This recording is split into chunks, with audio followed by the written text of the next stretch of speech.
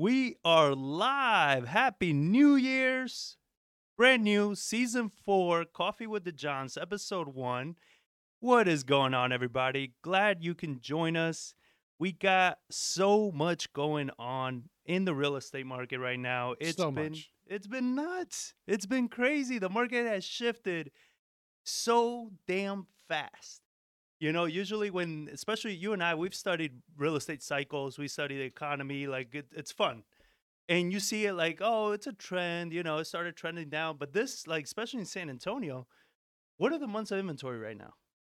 They actually fell. They're down only at 4.2. They were 4.8. Only? They were at 4.8 and they dropped to 4.2. Yeah, but at the beginning of last year, we were at under a month of inventory and it shot up to damn near almost what, 5 months? Yeah, 4.8 last in November and then it November. dropped, or December, and then it dropped to 4.2. So I'm curious what it's going to do because that's typical. You get a little buying season there in December.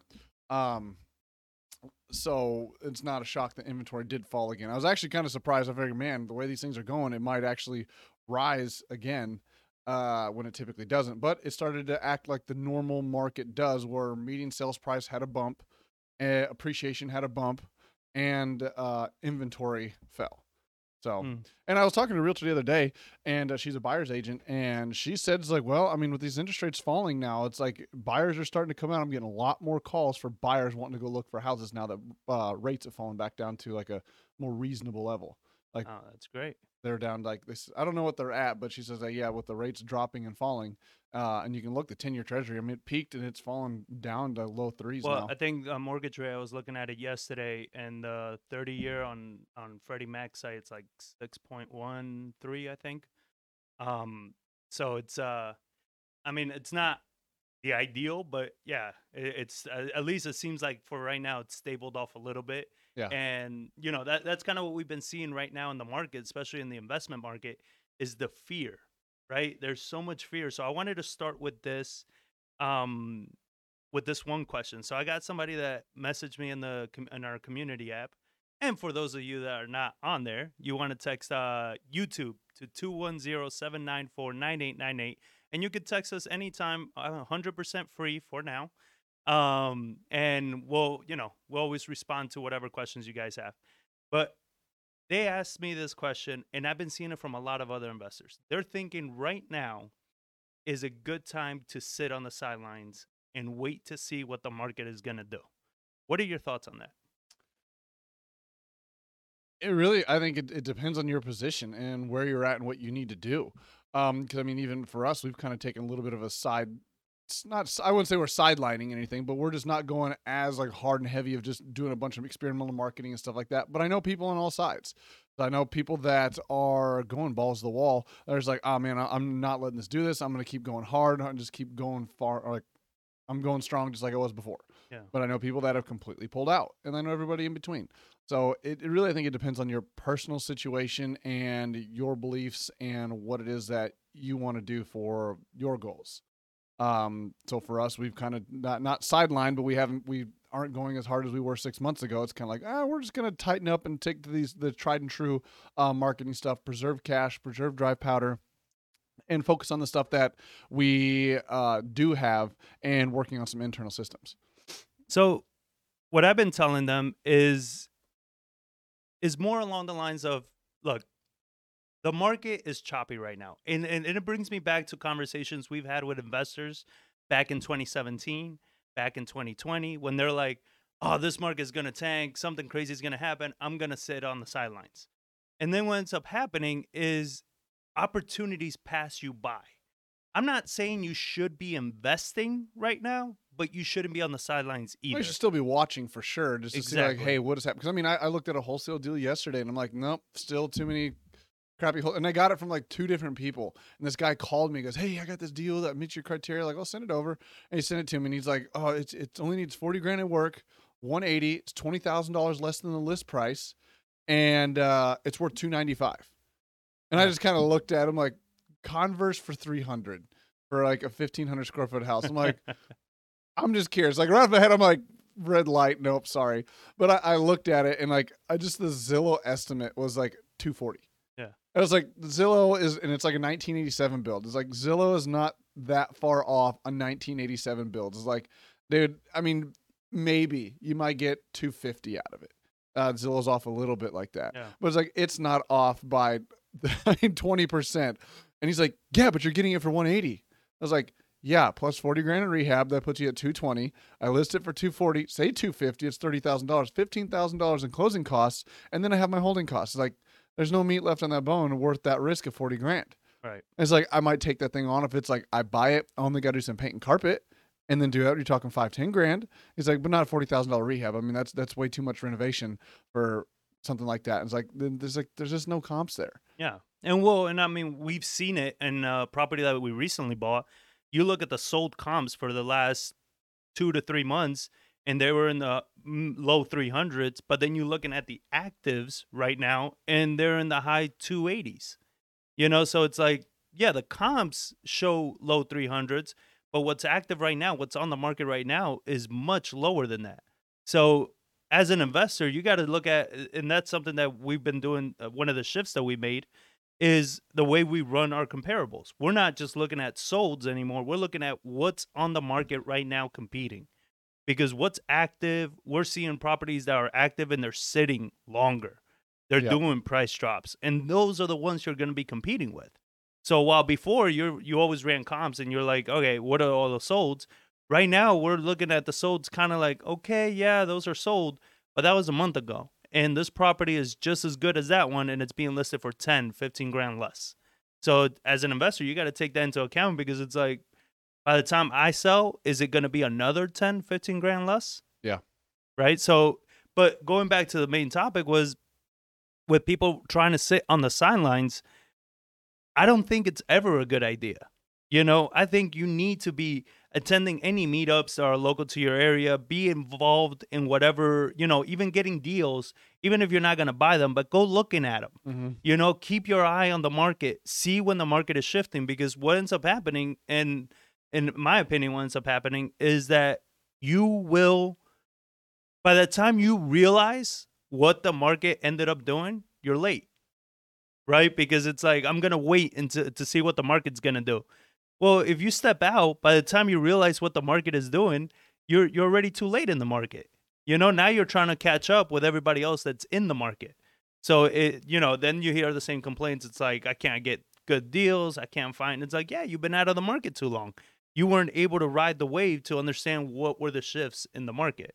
Yeah. So yeah, I mean, it's I don't know. As far as that goes, our opinion, it seems to be that you agree, is it's not the right time. It's never the right time to be sitting on the market, to be sitting on the sidelines. So with that, how do you see this market?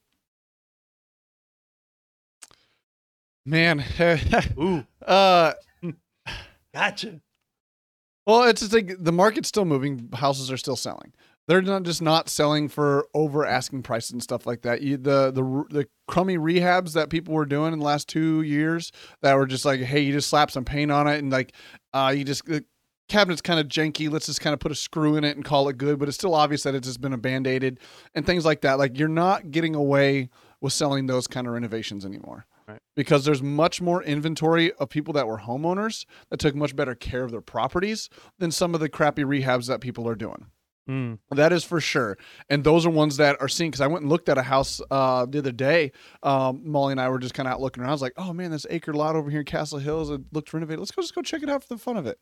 And you walked in and I was just like, God, like, this is a $500,000 house. And this is like builder grade minus. Like, it just was not good. Like, the thresholds were missing, the paint didn't get done all the way, the cabinets, this is one that bugged the hell out of you, I know. So instead of putting the cabinets in the bottom like corner, they put them in the dead center of the doors and on the bottom cabinets. So it's like you had to bend over further to grab the cabinet to open it up, and they were just like Home Depot style cabinets and stuff like that. Yeah. And it was like the level 1 cheapest, I know it's called Glacier White granite. Like, we use it in all of our, like, let's just do a basic granite in this thing. And it just, like, the quality wasn't there, and like the doors were super cheap, the handles were super cheap, and it's like a $500,000 house. And the agent calls me afterwards and she goes, what'd you think of the renovation? And I was like, just beating around the bush. And I was like, well, I mean, I think the quality was quite there in the products for a $500,000 house for my client. And then she goes, So it's kind of like it was cheap. It was like, I didn't want to use that word, but since you said it, yeah, it was a very that's cheap. Why you make a good. That's why you make a good real estate agent. You're so polite. It's a good old boy in me. Yeah, that's why you're the nice John. Yeah, it was just a cheap renovation, and she knew it. And she goes, "It's cheap." I was like, "Yeah, that's kind of the feedback I got from some other people." It was like, "Beautiful lot." I was like, "It's a really nice lot and a nice house, and it has a lot of potential." He's like, "But it was not just at that price." No, and like they put all kinds of like rock pathways in there, which looked really cool in the pictures. But when you got there, they weren't the metal edging; it was like the rolled plastic one. So it just it waved all the way down. They had little like stakes in it. It's like it just didn't look good. And I was like, man, it's one of those things where I just want to do that little sticker, like, well, you tried. Just like I'm just gonna keep watching this and like just watch like the prices fall, because like anybody that wants that kind of house for $500,000 in that area, it's like, yeah, I'm gonna go pay $600 for. It was like $540. I was like, I'm gonna go pay $600 for something similar, like just down the street. Yeah. It's like, no, much better quality. And much better quality and stuff like that. It just was not there. So those types of rehabs are not going to be selling anymore because there's choices now. Yeah. Inventory's out there. And I think you're seeing the tail end of wholesalers being able to wholesale those types of properties at those margins that cause renovators and new flippers to do that kind of stuff. They're finding those buyers that do that and be like, oh, I can just do a real basic renovation update and we'll call it good. It's like, no, buyers have a specific eye, especially agents that are representing people at that level and look at a lot of houses. They'll walk in there and be like, ugh, for $500,000 house, yeah, we're not even gonna make it past the kitchen. Yeah. Like, let's just keep looking. I mean, recently, so about a week or so ago, we decided to start doing some one-on-one coaching with people. And the first thing I tell them when we have our first coaching meeting and everything is we have students in New York that are investing in Georgia. We have students in St. Louis. We have students here in San Antonio. And the number one thing I tell them to start with is starting with what is the market doing where you want to invest?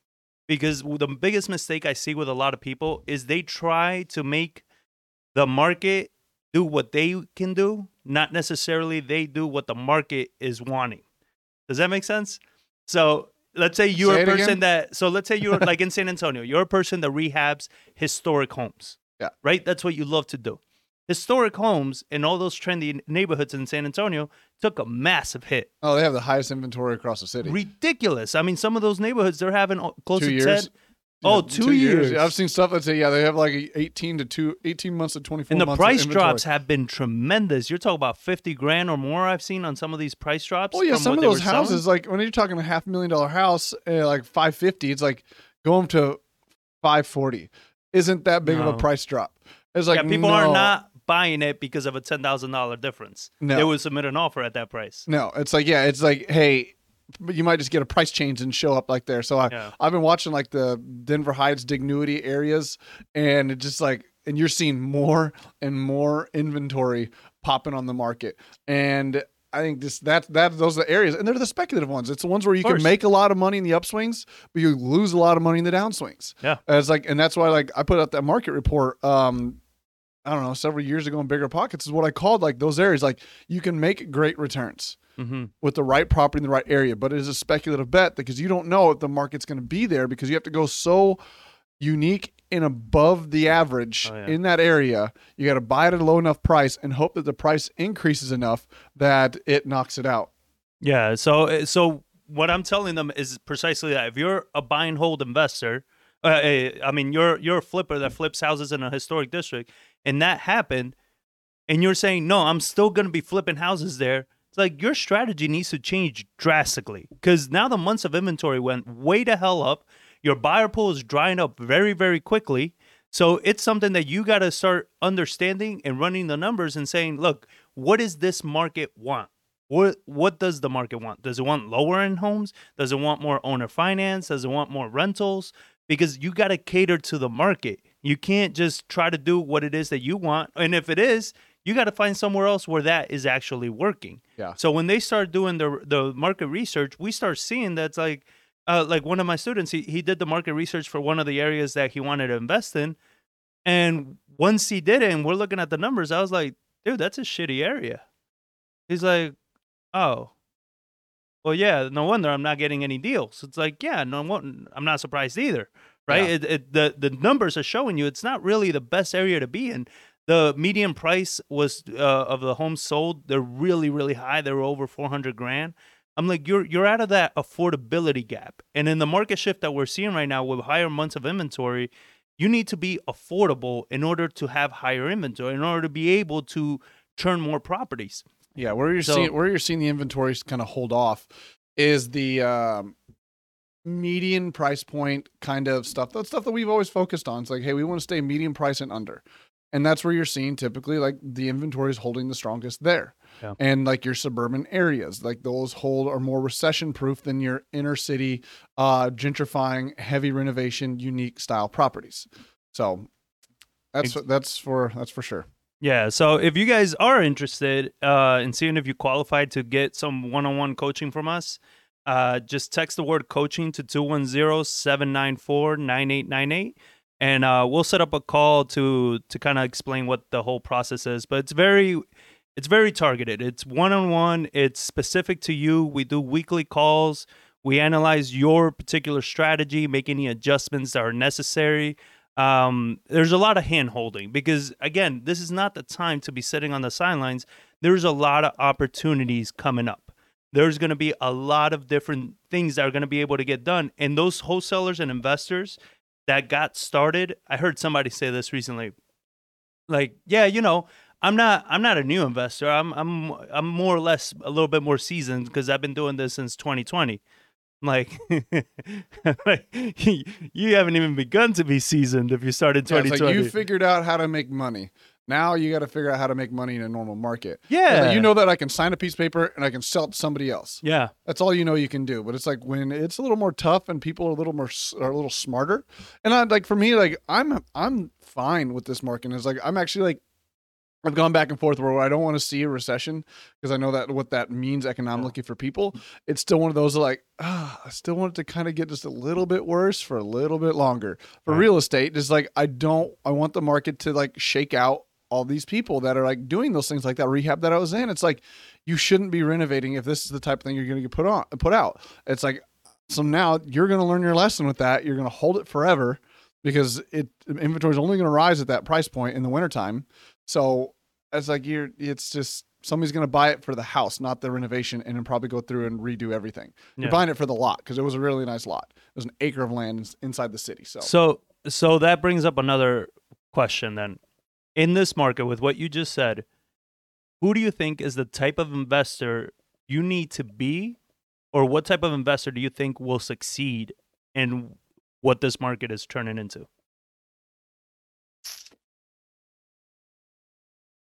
So you're going to have your I think you just got to be flexible. And no, like wholesaling will always be there as long as you know how to find buyers. You're going to find, I think people that are going to be successful are going to be your owner finance, lower end style people that are buy and hold, but like under 120 grand. And that's a very select group of people, as like you're not going to find very many like big landlords that specialize in that because it's a very unique skill to be able to do that. And most of it's a blend at that level as owner finance and rental property. They kind of do a mix of the two. I don't think you're going to find your B-class rental landlord right now because we were analyzing one deal. It's like, I could sell this, or like, what was it? I think I was running it on one of our properties to make numbers work for a normal or typical landlord. We had to sell a house that was basically turnkey ready. That's worth $230 for like 120 grand. And it's like, who in the right mind would buy that thing for 120 when it's worth $230 as it sits? Right. It's like, I don't know about you, but I'd rather have $110,000 in my pocket versus just like, oh, this rental that cash flows it was going to only cash flow like $275. Like, it wasn't anything great. It's like, my God, you're going to have over $100,000 of equity sitting there, and you're going to make $2,400 a year. Yeah, I was like, that's 2.4% return. I was like, go buy a freaking 10-year treasury for that. Way less risk and way less money. Oh man, if your option with the real estate market is to go buy a treasury, you're not doing the right. I don't think you're going to find that person. So you're going to find that, and then the other person. So you're not going to find those, and it's going to be your I think an experience. I mean, flippers are still going to be there wanting to make money. because that's what it does at that price point. The only thing you can do is flip, because it was probably up until about 3 years ago, we were able to pay more as at wholesale rental numbers than somebody trying to flip. But once prices really started increasing in 2018 and 19, you couldn't sell to landlords anymore. Yeah, because rents are taking too long to catch up. Too long, yeah, there's too much appreciation too quickly, taxes are too high, and rents aren't catching up. So, and I kind of expect that trend to continue here in Texas, just because of our property taxes, the way our system works with it, that I don't see very many rental properties like we're used to. I mean, people obviously still keep rental properties. They still buy something 20% down, and there's still going to be people that do that. But I think for the investor that's looking for buy and hold, when you look at numbers, it's like, it's going to be easier just to flip something. Yeah. And I'll keep that cash for maybe then I'll go buy a brand new house for a rental property. I just have a bunch of cash I need to put to work. I'm just going to go put $100,000 down on this house and not really worry about the return. I'm looking for the cash flow and the preservation and appreciation protection at that point. And we have some good friend of ours that they do a lot of buy and hold, Will and Veronica Pritchett. Yeah. And she said it very nice last month. She's like, we've been spoiled, as buy and hold investors, that we were able to pick up a property, pretty much refinance, get all our money out, and have a good property with equity and cash flow. Where now it's like, you can't really, you're going to have to leave money in the deal if you want a cash flow at this point. And then like you mentioned taxes. A lot of money. Yeah, and you mentioned taxes. And we've already been seeing how, and you explained this last year too, how taxes over the coming years are going to shoot up, property taxes. Well, no, your mortgage payment's going to shoot up because of property taxes. Right. Like, it's not like taxes. I don't see taxes going up. I mean, year-over-year appreciation, January to January, is 1.7%. So property taxes should really kind of level off. And if they don't for you, I would protest the hell out of them, because like appreciation has basically stopped. It's down to 1.5%. So that should hold even to last year. But last 2 years were huge jumps, and your mortgage isn't going to realize those escrow shortages until next year. Or this year and next year is when I'm going to see a lot of people really get squeezed for those mortgage payments. Insurance is another one that's gone up just like tremendously. I mean, I'm seeing insurance rates that are almost double what we paid just a year ago. Like, we used to pay like, I don't know, $1,400 for a builder's risk policy for a 12-month policy. Now we're paying $1,100 for a 6-month policy. Holy crap. Yeah. So, I mean, like, rates have almost gone up by, you're talking like 60, 70, 80%. And that's something the other day, like, I went to renew I got a notice from my auto insurance that a year ago, my policy was $450 for 6 months. Then it went to $550 for 6 months. And now it's at $830 for a 6-month policy. It's like, it's a 60% jump from last renewal to this renewal. Like, what the fuck? Yeah. And they're like, yeah, I'm sorry, like, just policy rates have just really gone through the roof with the cost of replacing vehicles and fixing vehicles, getting parts. And then I was talking to our insurance for builder's risk, and he's like, replacement costs have gone through the roof. He's like, American Modern, which is one of the biggest people carriers that he sells to, like, they won't even write policies in Harris County anymore. Wow. Because of replacement costs and because of the risk of floods and damage from hurricanes, that they're like, Harris County is Houston. Yeah, in Houston. Yeah. So like, they just won't even write policies anymore. He's like, I can still get you policies, but you're not going to you have to have them, but it's like, you're talking rates that are like $3,500 like for a year. I mean, you're talking 3 times what they were 2-3 years ago. So going back to the point is that, like, you start running all these numbers, and as a buy and hold investor, unless you're like a buy and hold investor that has deep pockets, and you're saying, I'm buying these properties because I'm going to sit on them for the next 10 plus years or something like that, it's really hard for them. And at the numbers that work for them, you're already doing pretty much even better than flip numbers at that point. Because at what buy and hold investors need to buy them to still do what they used to do, you're at that point, I might as well flip the property, because it's kind of like one of our coaches, what he says, he's like, you'll be able to capture years of cash flow at once. You know what I mean? Instead of holding a property for, 3, 4, 5 years, you get all that cash flow at once by just flipping the property. So it's those things that you got to understand. So as a wholesaler, if you're saying, who am I going to be? Who are my buyers? Your fix and flip buyers are going to be there. because right now, for you to get what is considered a deal, you got to get it pretty much at flip numbers. And then the next buyer, even less than flip numbers now for buy and hold. That's what I'm talking about. Like, it's like 70% off of that value. So like I say, it's $230, and then you got to get that at 70%. So you could pay like roughly $170 for that house. Yeah. Buy and hold, you'd be at $120. Like, you got to get at $50,000 lower than a flip number. Right. You got to buy at 50% of value. And this is like, I'm not going to hold on to that. Well, I spoke to some of our buyers, and when they gave me those numbers, I was like, if I get it that low, I'm not giving it to you now. That makes no damn sense. If I get it at 120 and I can flip that, I'm going to make a good chunk of money if I do it myself. Like, it makes no sense for me to bring it to you. So we had to even switch that up, but now switching to another buyer class, we talked about this last time, is your owner finance buyers. So your owner finance buyers are what we see is going to be a great opportunity, because this market we're not going to see, in my opinion, the massive appreciations that we've been seeing in the past years. So no, not by far not. Exactly. So I think at this point, that's when you want to be an owner finance buyer. Like, being an owner finance buyer in the last couple of years, to me, it never made sense, because it's like you're missing out on tremendous appreciations, right? That being said, now when the market is going to be more stagnant or it might go down, this is when you want to lock in those, longer term mortgages and stuff like that. Get a owner finance buyer in there. What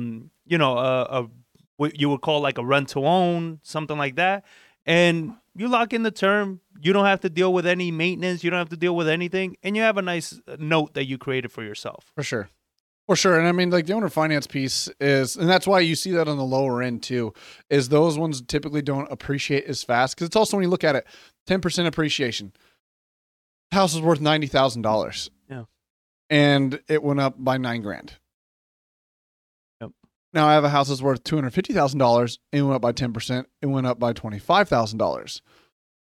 Okay, now that's big math difference. I mean, 10% is still 10%, but when you look at the amount of dollars, it's like, hey, that's why people owner finance lower end properties. And it's also like with property taxes and things like that, and interest rates and stuff, like, you get a $225,000 house at 10% interest, and it's just like your payment is ungodly high. So people don't owner finance at that price point. So it's not everyone's like, you hear the gurus coming around like, oh, I'm going to teach you how to buy houses, no money down. You can put somebody in it. And I hear people say, oh, can you owner finance? When we were trying to do our rental property thing, and that we sent out to some people, and they're like, oh, can we buy them to where we can owner finance them out? I was like, no. I was like, for what we want to sell them for, no, the math's not going to work out. I'll send you the information, but it's not going to work out for you. Yeah. So. Yeah. And I mean, so owner finance, I think it's a great strategy. What I found very interesting, we spoke to a few investors recently, and I didn't know how good Texas was for owner finance. Like, I spoke to a lot of investors that are outside of Texas, and they all say the same thing. They all think that if you're going to be doing owner finance, Texas is where you want to be doing it. Texas is where you want to be for owner finance. Why do you think Texas is such a great market for owner financing? Is this a PC answer or not? It's the truth. I know what you're gonna say, because it's because it's predominantly Hispanics culture that do the owner finance stuff. And that's sort of like what he said is like, I think it's the type of person you have, because we have people that are used to dealing in cash, right? And those type of, like, from the border, the Hispanic, like, they deal more in cash.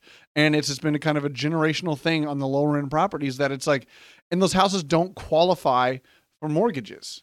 For the underwriting standards and stuff like that in our city regulations. It's like, it just doesn't work. And people are kind of accustomed and used to that down here, where you get up north where that gentleman was out of the Midwest. He's like, I did a few, but people really just didn't get it. Yeah. And they kind of looked at the terms and they're like, I want to buy a house. So like, or I wanted to get a mortgage or something like that. Mm-hmm. So I don't think people realize up north that the owner finance thing is really much of an option for them, because typically the rents are fairly affordable up in the Midwest, or they had been. and fairly stable as well. So that piece might change now with the appreciation they're starting to see in the Midwest. And because before back then, it's like, hey, I'll give you this owner finance note at 10%. And it's just like, yeah, but I can rent over here for $400 cheaper a month. I really don't want to, I don't want to mess with that. So I think that's kind of what it is. It's just a kind of a generational thing. It's a culture thing, and it's a local thing that like, it's just very prominent down here.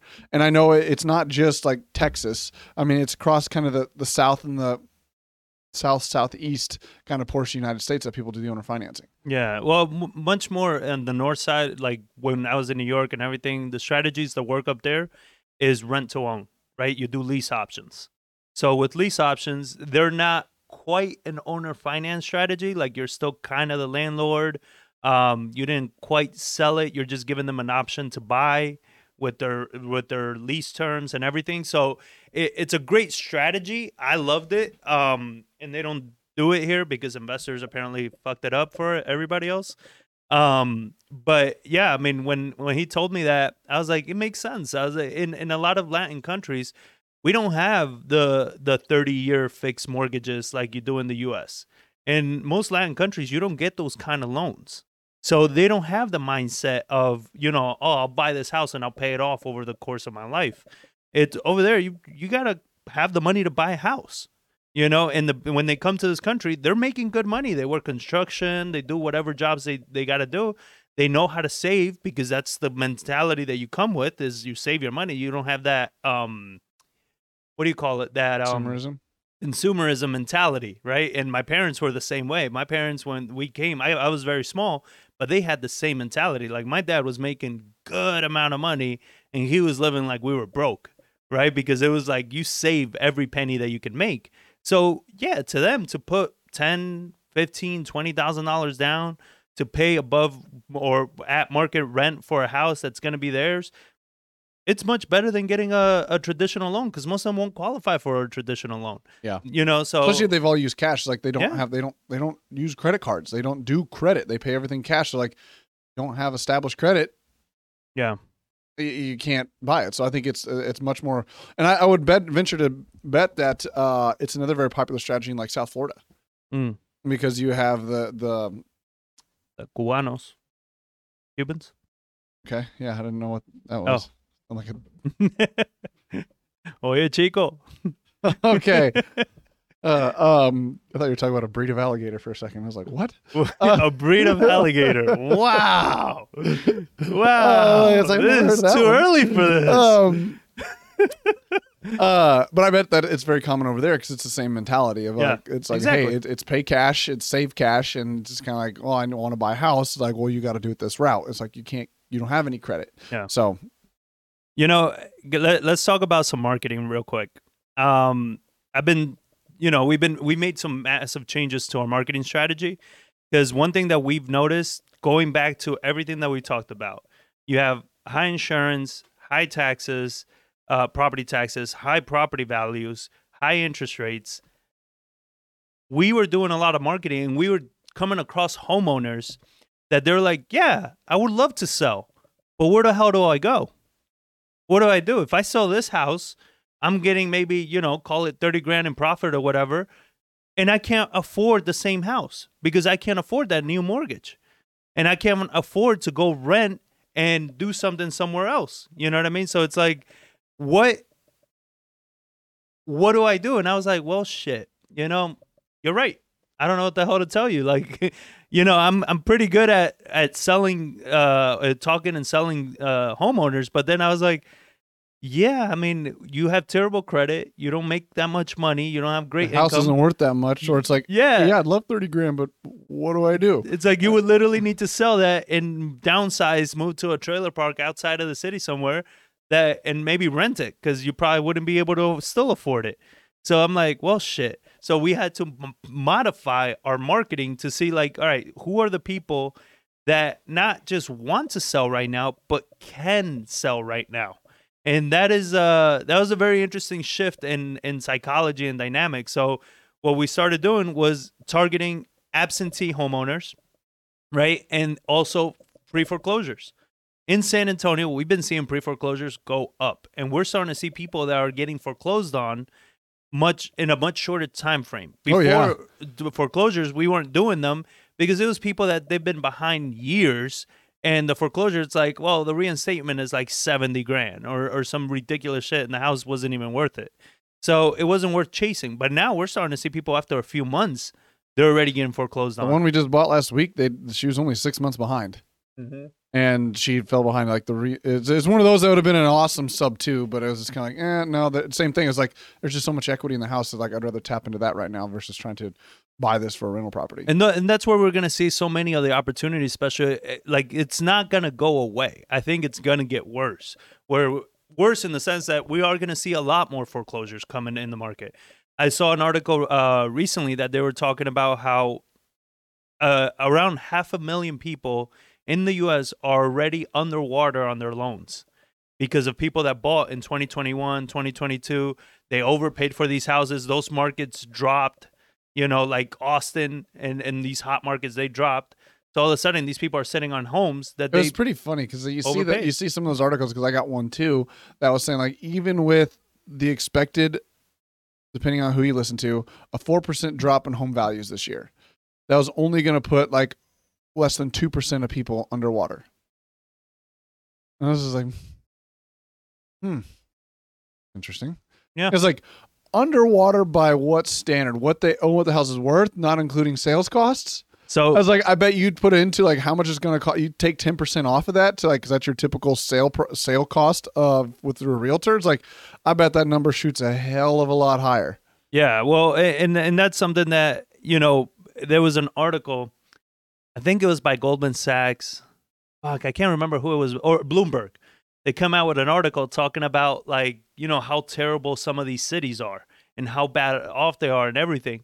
But then if you go down, and this is something I recommend everybody start doing it. This is something that our director Dre over here, he told me to do a while back, is don't look at the main content, look at the comments. The comments, one, they're going to make you laugh because some of those comments are freaking hilarious. Witty, man. People get witty. They're like some stuff. You're like, it's so funny. But one of the things that caught my attention on that article is how many people were discrediting the article. They were like, that's bullshit. I am in Austin. Those aren't the right numbers. Or that's bullshit. I am in San Diego or San Francisco, whatever these other markets were. They're like, that's not the actual truth. That's not the numbers. Half of the stuff in this article is complete bullshit. So it's like, you're looking at those things and you're saying, oh my God, the market is so crazy. And the people that are there, they're like, no, but it's not. But here's the problem is that those people's voices, nobody sees, nobody hears. Yeah. What do they see is that Bloomberg article. So people panic. Now the panic causes the crash. Yeah. Right? Where it's like, this crash didn't need to happen, but because everybody is already hedging against the crash, they're hedging against a recession, they're preparing themselves, you will end up causing it. It's kind of like all the mindset work that we've been doing, right? It's like you get what you focus on. If you're focusing on a recession or a bad economy, you're going to get a recession and a bad economy. And we're starting to see this. And obviously it makes sense, like the major tech markets are going to get hit simply because tech jobs are these tech companies that hired like crazy over the last couple of years are now starting to fire like crazy. And these people moved to those expensive, what do they call Austin? Tex California or Texifornia. That's what they're calling. Texifornia. That's what they're calling Austin. So you're seeing Austin, that's all tech based pretty much, and it's everybody that went in there and they were paying like hundreds of thousands over list. I'll be putting the market update out for Texas full year. I'm just waiting for one more article or one more site to update. And like Austin was getting like 20, 30, 40, 42% appreciation over the course of like 6 months. Like their 6 month appreciation rate was like houses were going up by like 30% in a matter of 6 months. Just like, oh my God. And now those interest rates, it's like, ooh, man. Yeah, because you're getting ready to do the Texas market update. Yeah, and I delayed it a month because I want to do the full year to see like, hey, this is what the full year came through. So if you're just listening and you're not, make sure you subscribe to our channel. And also give us a little thumbs up. It helps us out tremendously. But you want to make sure you subscribe to our channel because John's going to be dropping the Texas market update, and we do this usually quarterly, and it goes over all the major cities in Texas, so you can see what the whole of Texas is doing, because it's a major economy. I mean, you have Florida that's been number one consistently, and Texas number two, but they're really close together. Yeah, and then like number three is like way down there. Yeah. Right, like it's pretty much Florida. It's like it depends on what data you look at, because it's like appreciation they fight, but like it's number of like people that have moved. Like Texas like is significantly higher than Florida, but then when you look Florida number three is like both Texas and Florida were like in the 6-digit range. Yeah, and then like the next one was like 25,000 or 60,000, but like Florida's like 170 and Texas was like 270. It was insane, nuts. It's insane. I think it's one thing that has bolstered our real estate economy is like people are still moving here. Oh, like plans are still in motion for people to come here. Yeah, for sure. So to kind of sum up that, look, when you're marketing. So I did have a question though, because I see Lorenzo here. He put that he started targeting mobile homes. What do you mean by targeting mobile homes? Like mobile home sellers? Because we talked about this last year in one of our Coffee with the Johns, that we do see mobile homes picking up a lot more because we go back to affordability. And there are some mobile homes, which now they call them manufactured homes, and, they're rebranding. But there's some of them that you look at them and they look beautiful. Like, I mean, they look like a home. They got the brick facade. They got everything. And they look really, really nice. But they're affordable, right? So these people that have nowhere to they can't afford these houses, that's your next best option. They're starting to build some really nice manufactured home communities and all these things. So I see you, being maybe a seller of those, but somebody selling a mobile home, I don't see what their motivation would be, because, all right, keep in mind, I'm the bad John, all right? So if this triggers you, that's why. But if you live in a mobile home, like you're kind of at the bottom already. So what's your motivation to sell it? You know what I mean? Like where are you planning on going at that point? Unless you're leaving the state, and you're having to sell it. But like, I don't see the motivation for a seller to want to sell a mobile home. Like I think motivation can come from anywhere. No, of course, but I'm saying as far as like the same issue that we're seeing with single family, or I mean, I sell and do what? It's like, the things, or it could just be it's completely dilapidated, and you just scrape the thing, move it, put a new one on it, and then sell the whole thing. But then you're buying the lot, not the mobile home. Well, no, you're targeting mobile homes. So if a mobile home, I'm targeting, you can't target land. You have to target the mobile home because it's no. I get it, but at that point, you're buying the lot, not the mobile home. Yeah, for sure. But it's targeting mobile home in parks and communities. So I mean, anybody could be moving. Like they're older people, they're moving into assisted living. That could be one thing. They're moving in with family, or any reason they might be moving somewhere. So there's a little niche there. So this is what I like about marketing is. This is not the time, and this is something that you and I have, one of our other changes in marketing, is this is not the time to be doing shotgun marketing. This is a time to quote an investor friend of ours and our coach, Logan Fulmer, spearfishing. This is a time where your marketing needs to be more targeted, where you can dedicate more time, more energy, more effort going after really good deals. So in your example, let's say Lorenzo, he's looking to pick up mobile homes, then you might want to target mobile homeowners that have 65 and over exemptions on their home. Because now you're targeting elderly mobile homeowners that could be making that transition to an assisted living facility, to or to that mansion in the sky. But sniper marketing, that's what he calls it.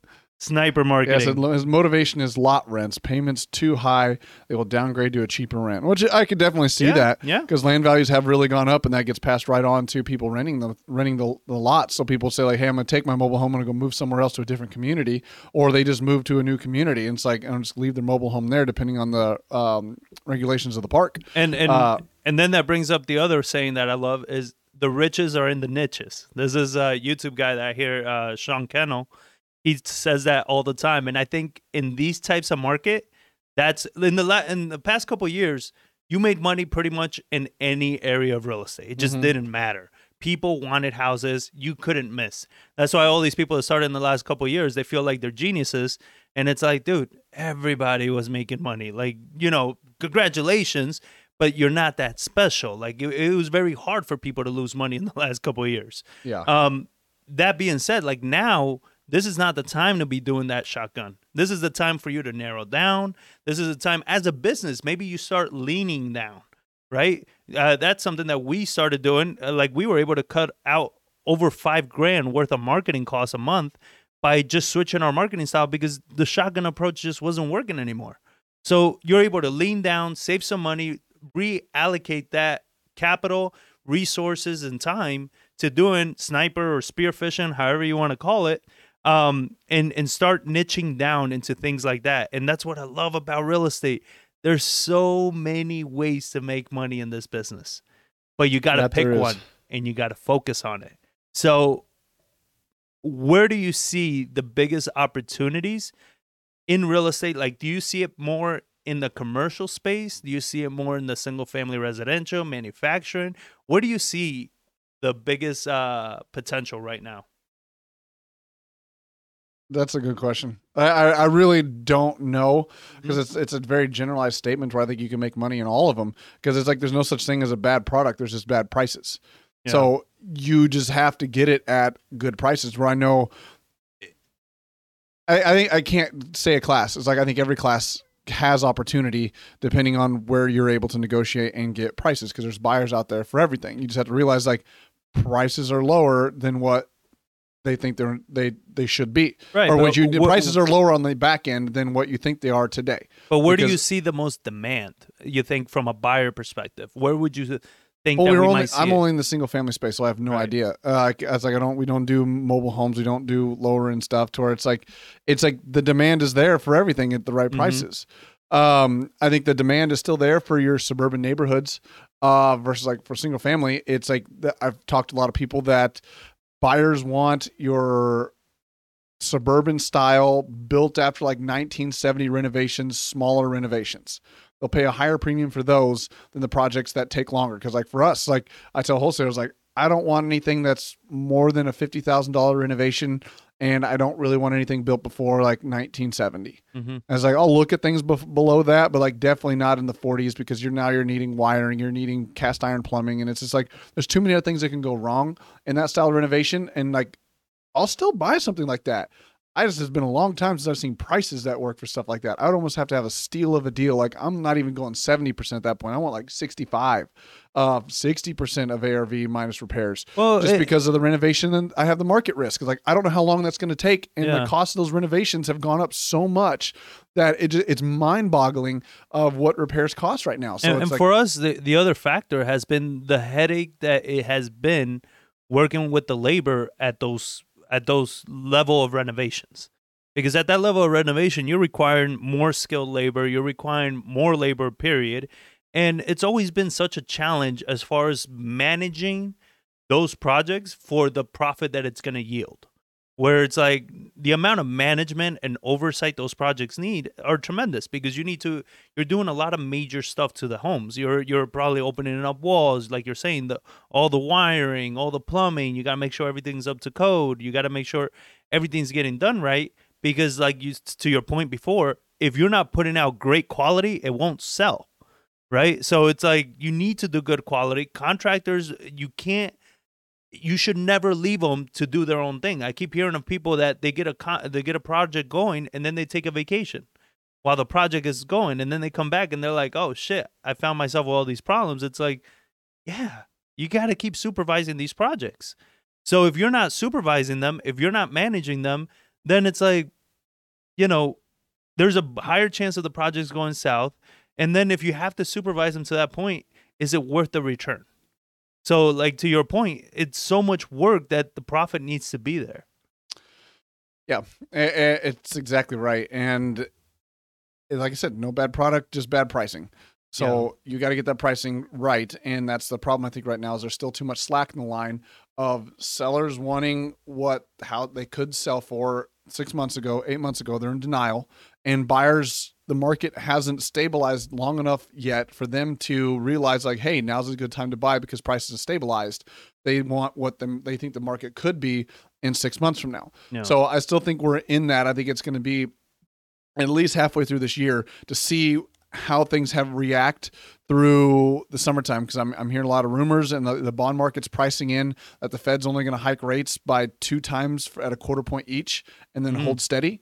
So it's one of those like, hey, if they do that might show that like, hey, they're done. The inflation's under control. It's already come down from into the 9s back down into like the 7s and 6s, depending on what portion you look at. And if that continues to fall, that will bolster and stabilize the real estate market. Not so much from the sense of buyers being able to afford houses, but people wanting even lower prices, thinking the market's going to continue to fall and deteriorate. So that's stuff that I'm curious, because like we haven't gone negative yet in year-over-year appreciation, but they didn't start hiking rates until April of last year.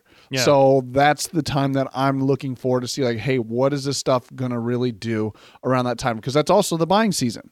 Yeah. Like right now we're in the, like I call it like basically a double winter. It's the highest rates we've had in a very long time. And it's also the winter time for our real estate cycle. Mm-hmm. So now we should have bottomed out, and it should typically, going off of what it did basically before 2020, it should start to get a little better, and inventory should start to drop or hold steady. So we'll see.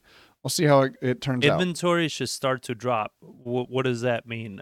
We're going to have more buyers coming in the market, less people selling? Yeah, more buyers coming in the market, not people selling. I mean, you can still have people selling, but buyers would be entering the market to buy around that time frame, typically. So I want you to break this down, because this is a conversation we had with Dan Francis, the owner of Stepstone Realty. And I think it was you or him brought up an excellent point that probably me, probably you. If it was an excellent point, it was you. That the influx of buyers that we've seen in the last couple of years. Oh, that's me. The borrowed from the future. Yeah. Explain that. So it was an article that I had gotten written by somebody, and I can't remember what it was. He's like, all I think the whole pandemic really did is we borrowed buyers from the future. Mm-hmm. Because people that weren't going to be buyers or just yet, and they're like, well, I'm still saving up money. Well, all of a sudden they got stuck home. Their bills dropped. Their cash went through the roof. They got checks in the mail, and then all of a sudden mortgage rates fell through the floor. So the houses were actually, even though prices were increasing, prices were cheaper than they were 2 years ago from a payment standpoint. So that got a lot of buyers be like, oh my God, I can afford a house now. And now I'm stuck at home. So people that would have been buyers like today and in the next year or two bought 2 years ago or a year ago when prices were booming, when they had all the cash before mortgages got super expensive. So that's all we really did, is we borrowed from the future. So that's going to be something that's going to take a long time to kind of come back, a year or two before we get that back to that buyer pool. But now, luckily, we have a replacement of buyers coming in from out of state. We still have a net migration into the state that brings a lot of people in. Right. But that's what he said. He's like, I think we just borrowed a lot of local buyers from the future. And that's why. So that's where, going back to it, that's where the market research matters so much, because if you're in a market that is losing population, then, you're in a troubled market right now. But if you're in a market like Texas, like Florida, that you're still positive on migration and people moving here, it's like, well, then that's going to mean that there's still going to be demand, either for rentals or for retail sales. So those data points are the ones that you want to use and keep in mind whenever you are making those decisions on where am I going to invest? What type of marketing am I going to do? So, I don't know. Those things excite me because it's, especially in the market that we're in, it's like, cool. There's more of an upside. The only thing, though, is it still gets me how a place like St. Louis, months of inventory, and San Antonio, Texas, that's been strong for so long, you're at, it crossed over 4 months of inventory. Well, I think it's the same. It's the same thing. Like where I say Austin, it boomed. Well, Texas as a whole boomed. Yeah. So now it's one of the things like what follows a boom, a bust. To where St. Louis boomed, but it didn't boom like we did here. Mm-hmm. So it could be they're still in the quote unquote boom times, and it really hasn't adjusted yet because they are still really affordable. Their prices aren't as high. They're high compared to what they were a few years ago, but when now you start comparing like Texas to the Midwest, you kind of have that discrepancy in pricing to where it's like, St. Louis is still more affordable. So actually, I want to address this. Jerry Sanders, he asks, what do you mean by niche down? How do you target a specific market or area of town? Great question. Yeah, very good question. Because those are the questions that you need to be asking yourself in order to make sure that you're pulling the right information. First thing is primarily you need to build a buyer's list. This is the one thing I tell everybody to do. You need to know where the buyers are, because the buyers, especially the savvy ones, they're going to tell you where the market is. They're going to tell you where they're moving, the things they're buying, why they're buying it, at what prices they're buying. And if you're a new investor and you don't know where to buy or what to buy or how to buy, you want to learn from experienced buyers. So you want to build a strong buyers list and ask them all those questions. And then the next thing is data. We love pulling data. We don't make decisions off of, hunches or anything. So you want to look at if you're in a state, pull the major cities of that state and try to see what their months of inventory is. What is their median price home? What is their median rent? So you start seeing what affordability looks like and where are people moving to and why they're buying there. And once you get the median price point and the months of inventory, you're going to see which area of town is actually hotter and which areas kind of suck. So in San Antonio, John does the market update, and when you pull the months of inventory, you see that you probably shouldn't be in the historic districts right now because their months of inventory is through the roof. But there's still other areas that have low months of inventory. That means you have buyers there. You have people that are constantly buying there, and that's where you want to be or close to those areas. So if you're doing marketing in a certain zip code, because that zip code has very low months of inventory, you can do marketing in that zip code and then go to the surrounding zip codes because people still want to be close in proximity to those areas. For whatever reason, those areas work better. And the data is going to tell you why. Is it affordability? Is it jobs? Why are those areas doing better than others? What do you have to add to something like that? Well, question? I mean, I think you answered it perfectly. It's exactly that. I'd kind of mimic that. It's like niche down. It's like find your niche of not just saying like, I'm just going to shotgun at everything. Like I'm going to blast all of absentee homeowners, over 65s, pre-foreclosures, all of this stuff. It's like, no, niche down, like pick one and get really good at that one and then add beyond that because sellers aren't everywhere. You're going to spend a shitload of marketing. It takes a lot longer to follow up to work these sellers and get them to a point that they want to sell. So that's always seemed to be like niche down.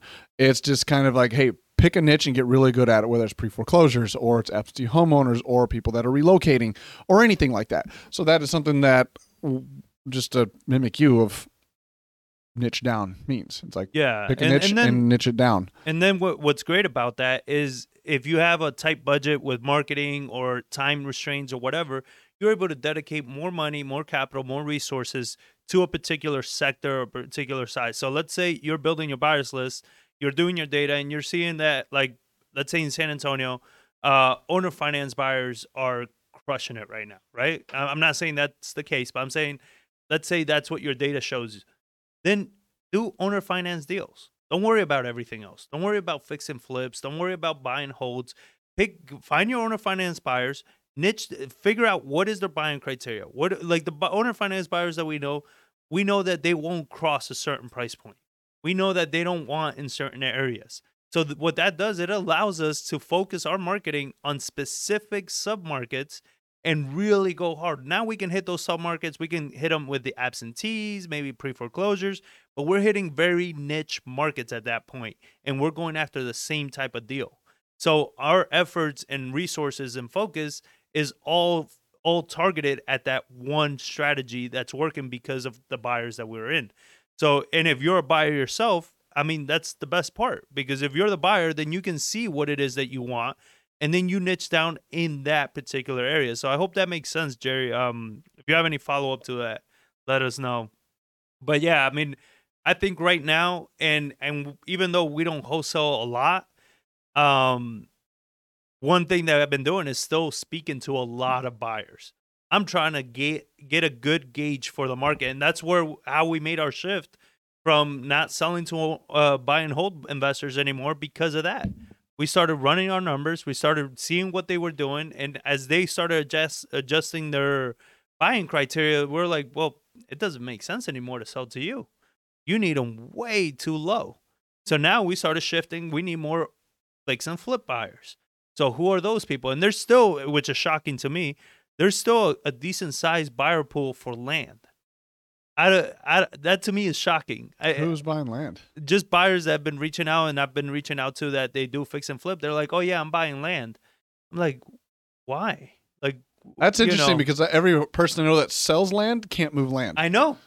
So my thing is like, are you buying land in the sense like, yeah, I'll buy it if it's like damn near free, or are you actually having a decent strategy that's helping you with your land investment? Because there's this there's this data here. So KB Homes announced that its buyer cancellation rate in the fourth quarter of 22 spiked to 68%. Its buyer cancellation rate to 68%. Well, it's also, you got to think of what happened in the fourth quarter was interest rates. That's when they got to the highest point, like August, September time for what the fourth quarter was. September, October, November. October, November, December. There you go. I was like, wait a minute. Like, was that the right number? Math? No. That's when that was right after prices really peaked. I think it was like August, September when mortgage rates really got up there, high 6s and 7s for your good credit people. So, but that's the issue, right? So, these buyers are telling me, yeah, I'm picking up land. KB Homes, they have the margins to drop. And they have the margins to give credit buy downs. Well, that's what they're and doing. All these things. But you, as a single infill lot builder or whatever, I doubt you're going to have those margins. And that's what they're doing is like instead of dropping prices, they're just giving retarded incentives. Like where they're selling them mortgages at 3% to get instead of doing price drops because that hurts the rest of their inventory. If the market were to come back, appraisals wouldn't make it because shit, we sold all this stuff down there. Now the prices are they'll give credit. We've lost out sales to new builds. Oh yeah. And I'm like, this is a $220,000 house, $230, whatever we were listed at. I'd have know any buyers that or builders that can compete at that price point. But it's because the incentives they're giving. It's they're buying a $250,000, $270,000 house, but they're giving them once in a lifetime style incentives to buy. We'll give you a rate buy down for the first 5 years at 3% and 10,000 closing costs, plus the ability to do a package. Break that down. What's a rate buy down? It's really that they buy down your interest rate. Right. So you think about it, it's just math. So your interest rate. That's what's stopping retail buyers from buying is their interest rates are too high. Yeah, it's they just look at the interest rate, the spread of just hey, between a 6% mortgage and a 3% mortgage, the amount of money over 5 years is, call it $15,000 difference in interest payments. So KB Homes is saying for the first 5 years, basically they're just paying your interest for you. Your interest rate's still 5%. It's just for the first 3 years, it's 3%. And that person that's holding that mortgage is still making the 5%. They're just getting a cash influx up front of that 3%. And they might give a little bit of a discount on stuff like that for that cash today. So that's what that rate buy down is. And we're selling one of our houses right now. We're giving them $10,000 in seller's concessions to do a rate. We sold it as a rate buy down. Whether they use it for that or not, I don't know. But it's $10,000 for a rate buy down to literally buy down their interest rate. Yeah. So when you're looking at those big builders, and we see them all over San Antonio as well, so it's we can't even begin to compete with them. Why the hell would we get into it? So those are the shifts that I'm starting to see, and even though they're oh yeah, we're buying land. To your point, we know a lot of wholesalers that wholesale land only, and they're well, I haven't been able to sell land to anybody. So it's obviously it's a price issue, but then it's then what are you trying to build at that point? I don't, it's a very interesting, situation with that. Yeah. And tax rates on land, or not tax rates, tax rates are really the same. It's just a lot of the value of, if you have a single family house, is in the house and the structure itself, which pushes the tax rates way up to where your tax rate might be relatively low on your overall land value. So the taxes to hold the property aren't that expensive. Yeah. So that could be something too. It's my tax rate's $1,000 a year, $1,500 a year, $2,000 a year. It's on a month-to-month basis, that's not that bad. But if prices, when it comes back to the other side, I can now sell that land for a higher price. So I wanted to so somebody asked the question in a post that we did, because we say this is a time where everybody that's rich and wealthy always says, this is when the rich get rich, when the wealthy get wealthy. This is the time to do it.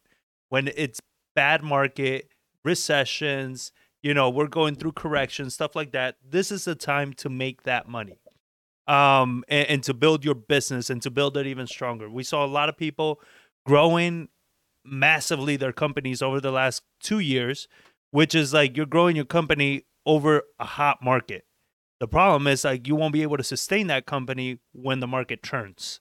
So and we're starting to see that with a lot of the size of the company. Yeah, I mean, you look at like mortgage companies. Yeah. With the refis. And so like the refi market is half of their business, and that market is gone for. Now, I'm not in the mortgage business at all. I'm just kind of looking at basic math. So I think it was like 80% or 85% of the nation mortgages are in like 3%, around like low threes and under. Mm-hmm. And it's like, who in their right mind would refinance unless they need money to like a 6% mortgage? Yeah. And when half their business comes from refis, like you have to wait a long time. If you just did a refinance, pulled cash out of your property, you got to wait a long time to build another cash cushion to want to do a refi at a higher rate to do it. So you now need to wait people to move to higher interest rates, enough of the market to buy and get a higher rate of that 6%. So when mortgage rates do drop eventually, even if they do, to get that refi market back. Yeah. So you want to talk about, we pulled buyers forward a couple of years.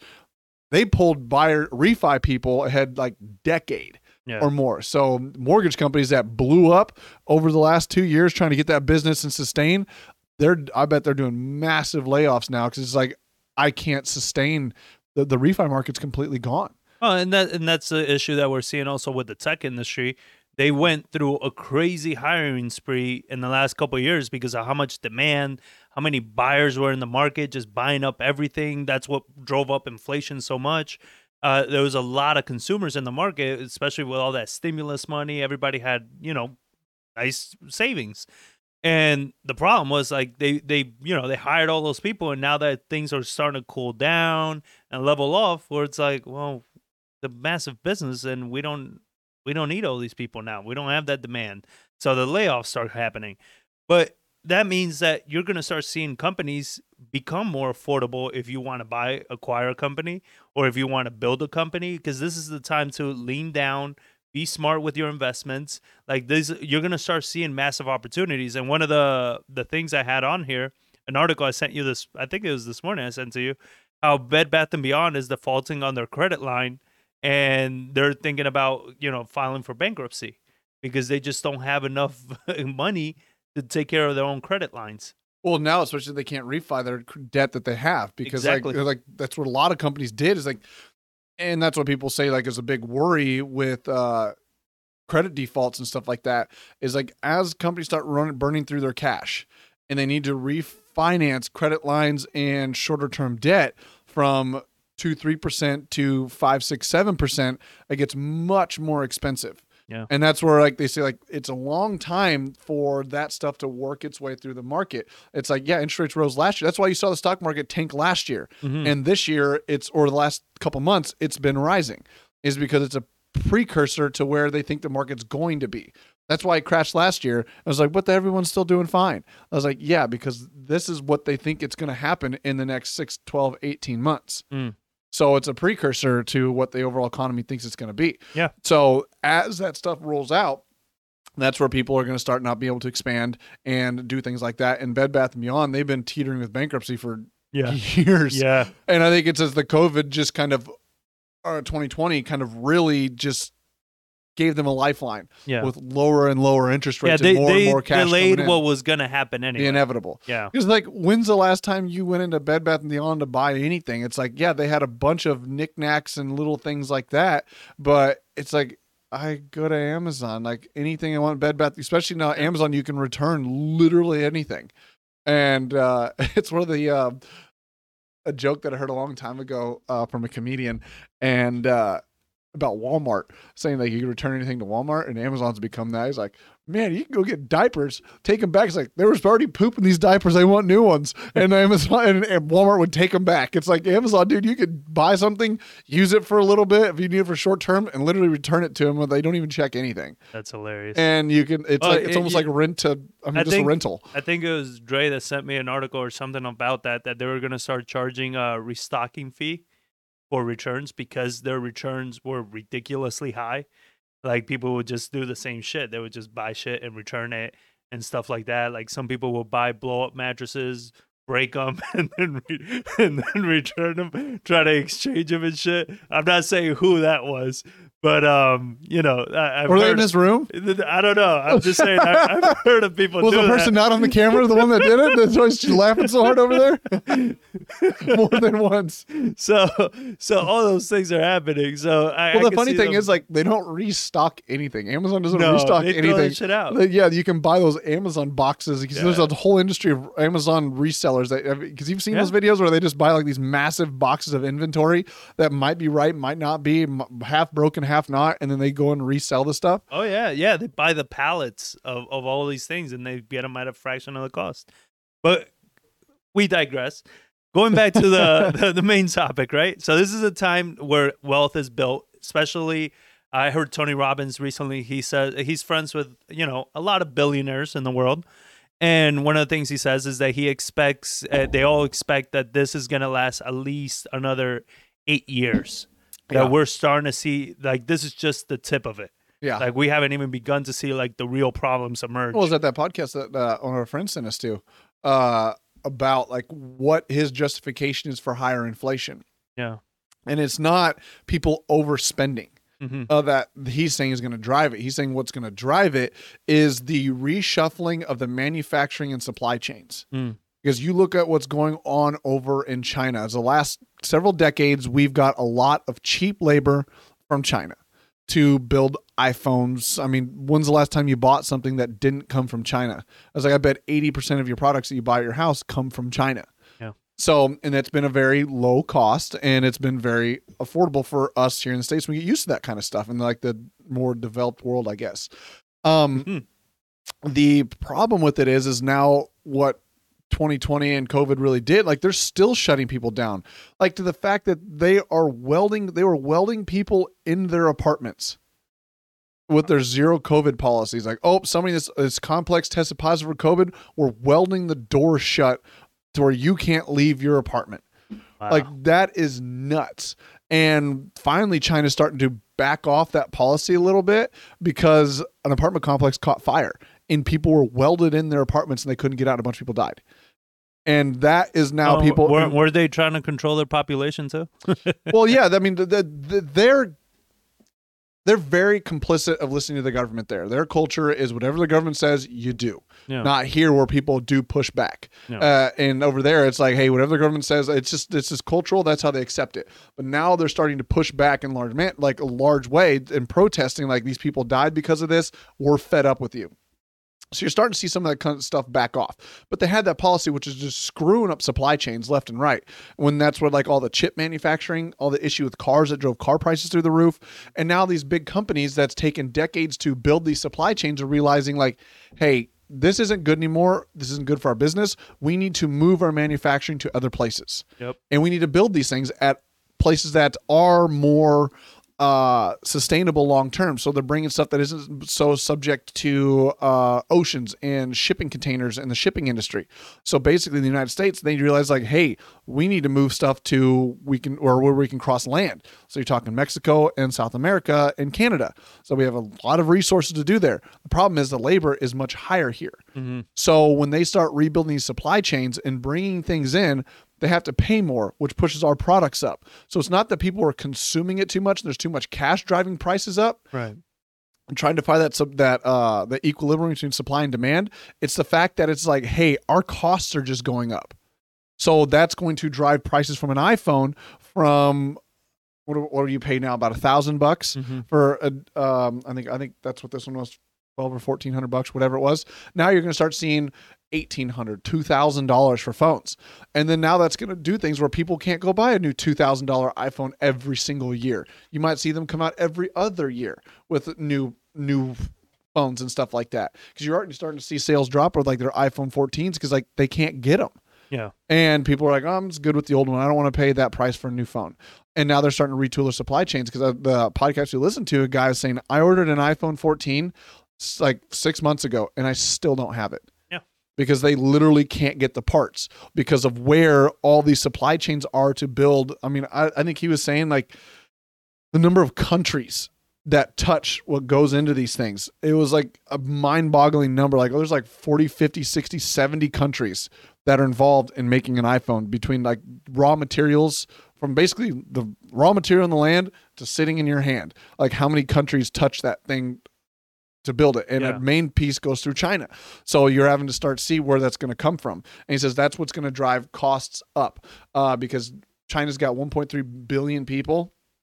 Mexico's only got 130 million, so 10% of the population. So you got to really rebuild supply chains that's going to drive costs up. And he said that's where they're saying like inflation's going to come from, is literally it's like we're moving away from the low-cost producers of China and we're having to move to other areas around the world. And I think what the other problems this is going to present is you got a certain level of work ethic and manufacturing and mindset in most of these Asian countries, China, the Philippines, stuff like that, that if you start changing from there to Mexico, to Central American countries, South American countries, like they're not really used to that. So I think the culture change that's going to be needed for the manufacturing, for the creation, for the developing, for all those things, it's going to take a minute for them to get there, right? Where in China and all these places, they're used to it. They've been doing this shit for decades. So it's like they have the process of systems.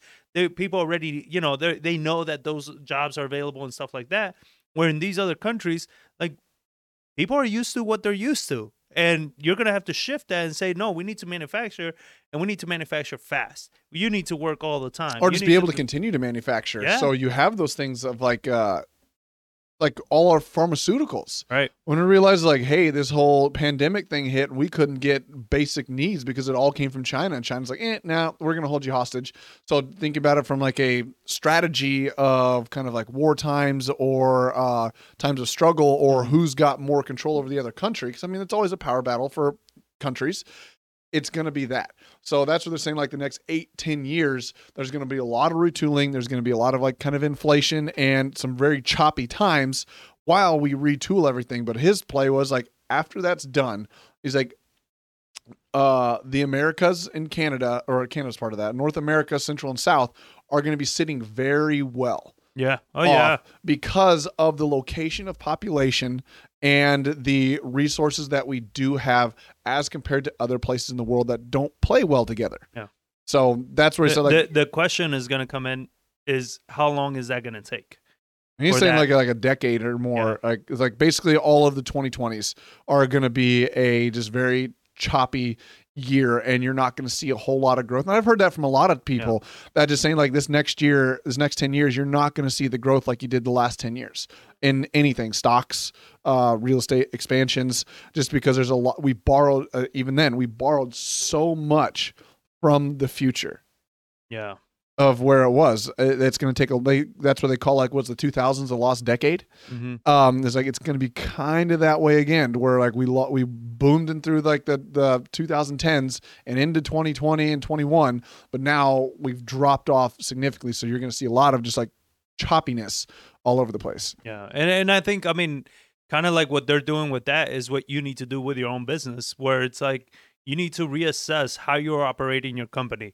Where are the efficiencies? Where can you trim the fat, right? Where can you trim the fat? Where can you make the changes in your company?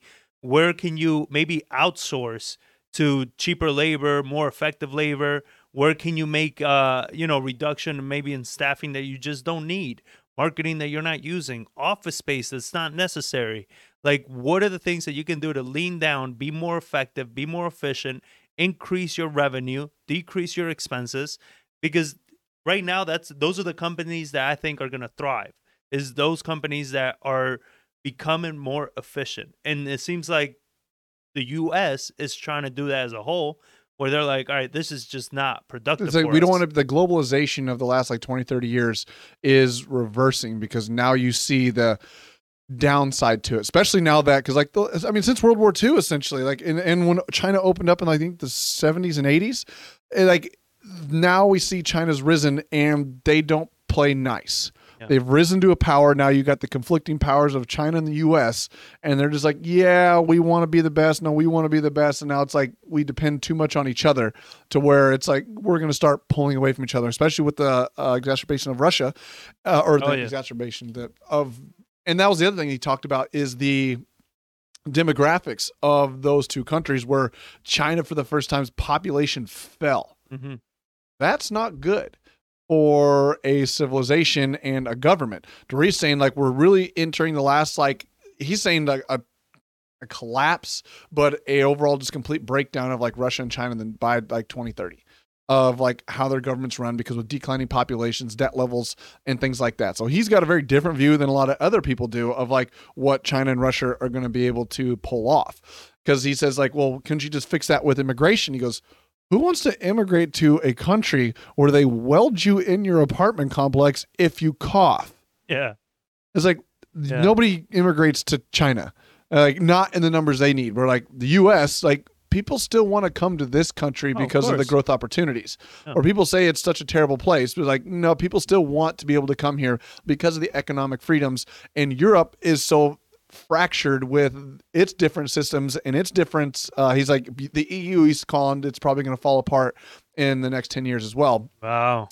Just because of the way the structure is done, where a lot of countries don't like each other, to where like, you have, it's like, what was he said something about Germany and the manufacturing, and he's like, that's like the majority of the growth of Europe comes from Germany and like one or two other countries, and like they're the ones that are just kind of getting tired of like, we're tired of dragging all these people along with us. Well, they forced them in there, and they're tired. The people at the bottom are tired of being like, we don't want to play by your rules anymore, because we can't keep up. It's like we can't devalue our currency to get immigration in here and get cheaper products. We're stuck to this thing, and their energy costs. And that was the biggest factor. Like when I was living in Spain, that was the biggest thing that Spaniards were pissed at, is they were forced into the EU. So was Greece, Italy, Portugal. And the problem is they can't keep up with countries like Germany and France, that they have manufacturing, they have such a robust economy. And it's like, we don't. And like to your point before, when Spain had the peseta and not the euro, people will go with euros. And with like 20 euros, you will fill up a whole grocery cart. You know what I mean? Because it was so cheap. But it worked for Spain because they had an immense amount of tourism, because their country was affordable to go visit. You know what I mean? But then when they started changing into euro and things became just as expensive, then it's like, well, now our tourism took a nosedive. You know, and our opportunity to compete took a nosedive, because we can't create the manufacturing that Germany has. Yeah, Europe's is too fractured. Yeah. And that's why they say like the United States is like has such an economic advantage, as long as we don't screw it up with like our debt levels and things like that. And like, but I mean, we already have, but so has everybody else. Yeah. Say just like the dollar reserve currency piece is what I'm more going at. But that's what I'm saying. Like because that's my argument, right? Like they say, you hear people say, oh, the dollar reserve, it's not going to last long because of what they're doing. But it's like, who isn't doing that though? Well, no, it's not who isn't doing that. It's the world becoming fractured into where it's like, hey, we're not going to globalize and send stuff everywhere, to where it's like you got the East and the West. And now it's no longer a blended world. It's just kind of like the East doesn't use the dollar, the West doesn't use any of their stuff either. So that's where like, and that's where it might go that way, might not, but we're getting down some. But this is, I think it's usually what ends up happening, and why you need a free market, right? Because you're going to have everything went one way. And then it's like, all right, that we went too far. Now let's bring it back. And they're going to go the other way. It's going to be that pendulum. And it's like, all right, this is too far too. You can't have everything in the Americas, because it's like, yeah, we do need kind of maybe the infrastructure or the cheaper labor or whatever that we can find over there. So they're going to, with these shifts, I think they're going to find more of a balanced playground to do, where it's like, all right, we're not going to depend, like to make an iPhone, how many countries was it? Oh, dude, it was such a stupid high number. I don't remember what it was. Let's say like 15 countries or whatever. Oh no, it was like 50s. It was a really high number. All right, so 50 countries to make an iPhone. Well, now we were able, because of these shifts and everything, we were able to narrow it down to 20 countries. So it's like it's made it more efficient, more effective. So it's like, okay, you start making those pivots and those changes, and you become more of an effective operating business and company and country. But the problem is, in the meantime, those pendulums, like you're saying, like we're talking about, is they're going to swing to the other side, and it's going to overcorrect in the wrong direction, and then you're going to see fractures and problems there. And right now, we are in that pendulum swing. So in that middle ground, it's like, well, what do you do at this point? Like, you don't have businesses that are blowing the hell up. You don't have that easy money to be made. So you have that instability, like you're saying. It's a great retooling. Yeah, that choppiness. So we had a guy that he commented on one of the videos that I said, this is not the time to be buying garbage. This is the time to be growing your business and building wealth.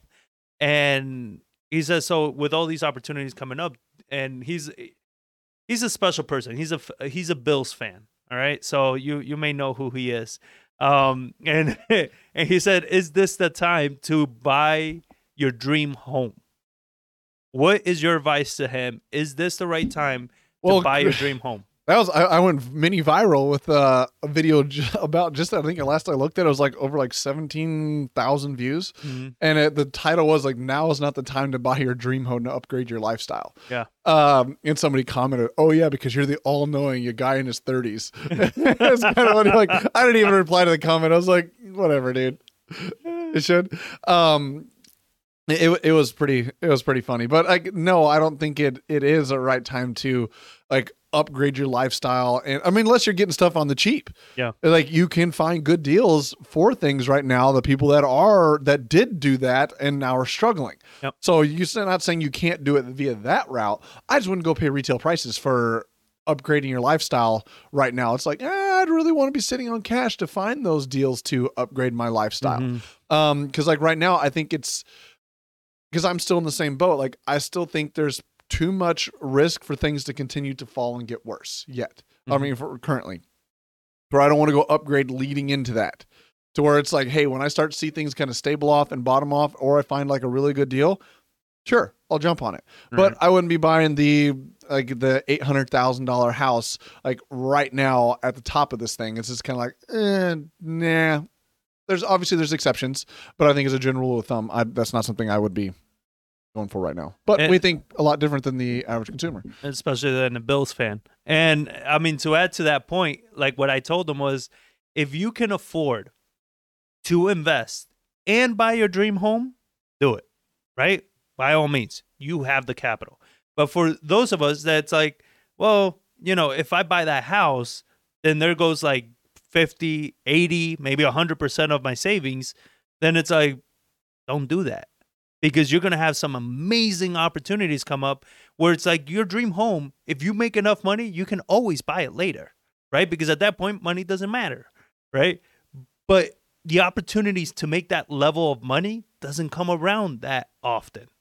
You understand? So if you have an opportunity to make and build wealth now, focus more on building wealth versus buying that crap, because that stuff is just, it doesn't do anything other than make you feel good, right? They're not investments. But if you invest properly now, you can later buy whatever the hell you want, because you bought right. You invested correctly. You build your wealth. You have a different outlook on everything. You build your business correctly. You build your everything. So then when the market shifts, you just reaping the rewards at that point. You know? So I think like that was my advice to him. And always, guys, comment in the chat, put your questions, whatever it is that you want to learn or hear about, or any questions or concerns. We love you guys participating. Now, shift gears a little bit. I wanted to talk about another strategy that I think is going to be popular, is short sales. So I think as we start seeing a rise in foreclosures and everything, we've come across properties now that are already starting to hit that level of they need to be short sold because they need way too much work and they owe too much money. The payoffs are just too high. So let's break down what is a short sale. Like, what is that short sale process? I mean, a short sale is literally that. So you're selling the loan short. So you're trying to sell a house. It's worth $200,000, and you owe, and say you bought something in the last year or two, and you fall behind, and you can't afford that house anymore, and you try to go sell it, and you can't, because now the houses, or say you bought it for 200 and now prices have fallen down to 190 and you still owe 180 against the house. Mm-hmm. You can't sell it for that. Like, the sales costs on average are 10%. So take 20,000 off of that 190 price, or 19,000 off of that. That's 170, 171, and you owe $180,000. Meaning you owe more than what you could sell the house for. So what you do is you submit to the bank, and it's a process, and it's a lengthy process, just like getting an application for a mortgage. You do have to qualify, and the bank has to approve you for a short sale that you literally can't afford this house. You can't do this and say, like, I want to sell my house, but I got a couple $100,000 sitting in the bank. I just want to screw the bank, or I want to get out of this house. I can't. Like, the bank's not going to let you do that. You have to qualify and verify you have a financial hardship and you need to sell this house and you can't afford it, otherwise it's going to cause more pain. The bank will then approve you for the short sale, and they will sell the loan short. So basically you have to have an offer. An offer comes in, it says, like, you say, like 160, 170. And with the realtor fees, closing costs, they regulate the whole thing, and they understand the whole process, and they will approve that offer for that $170,000, even though you owe 180, and pay all the commissions in the middle, and they sell the loan short for that $10,000 difference. So that's the gist of a short sale. It's literally like, I can't afford this house in any way, shape, or form. It's going to fall into foreclosure. You sell the loan short and avoid the foreclosure and let somebody else buy it. Right. So now, as an investor, where can you take, where you can seize the opportunity here is, you need a motivated seller, because, like you said, the process is not simple. No, and it involves the seller doing everything. Like, we can't do anything for them. And we can assist, but it's like, you got to provide your tax returns, you got to provide your documents, you got to provide, you got to write the hardship letter, you got to do all the process. So you need a motivated seller. But where the advantage comes in is that once the short sale is approved, you can, as an investor, submit an offer. Yep. And we got a deal like that. That was a hell of a deal for us. That, remember that they needed to sell. But also to clarify, you can't be the person, because it has to be listed on the MLS. Yeah. You can't be the person listing the house and submitting the offer. Right. That was a big thing back in the 2006, 7, and 8, 9, 10. They were doing that. Like, investors were, especially agent, if they had the license, they'd be the licensed agent, plus be the one buying the house, and then resell the short sale after that. And the banks caught on that they were losing out on a bunch of money, and says, no. It needs to go on the active MLS.